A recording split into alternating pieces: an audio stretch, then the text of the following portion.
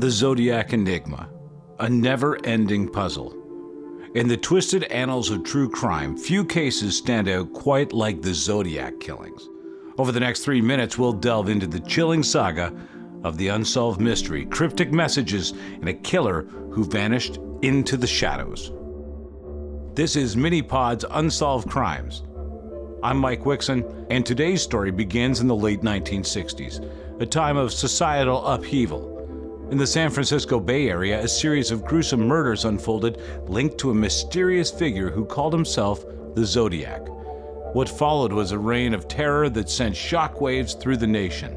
The Zodiac wasn't your run-of-the-mill killer, oh no, he had flair. Taunting the police and media with cryptic ciphers and letters, he turned murder into a sick game of cat and mouse. But here's the kicker. Despite all the clues, the Zodiac's identity remains one of the greatest mysteries in criminal history. The police and amateur sleuths alike chased leads and theories, but the Zodiac's ability to vanish into thin air left everyone scratching their heads. Theories abound. Was he a genius or just a lunatic with a knack for puzzles? The answer? Well, that's still eluding us.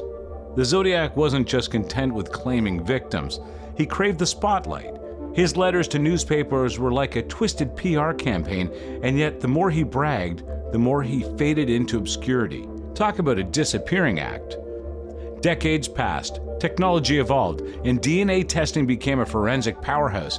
You'd think that in an age of advanced forensic science, we'd have unmasked the Zodiac by now, but no. He remains the phantom of true crime, leaving investigators and armchair detectives alike baffled. The Zodiac case is like an unsolvable puzzle, every piece fitting yet not quite forming the whole picture.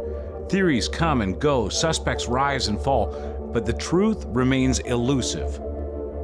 As we ponder the Zodiac's legacy, it's clear that some mysteries are destined to remain unsolved. Maybe the Zodiac Killer is sipping cocktails on a beach somewhere, or perhaps he's no longer among the living. Either way, the enigma endures. A haunting reminder that some crimes defy resolution. As the case continues to baffle and frustrate, we're left wondering if the answer is buried in the shadows or lost in the chaos of an era long gone.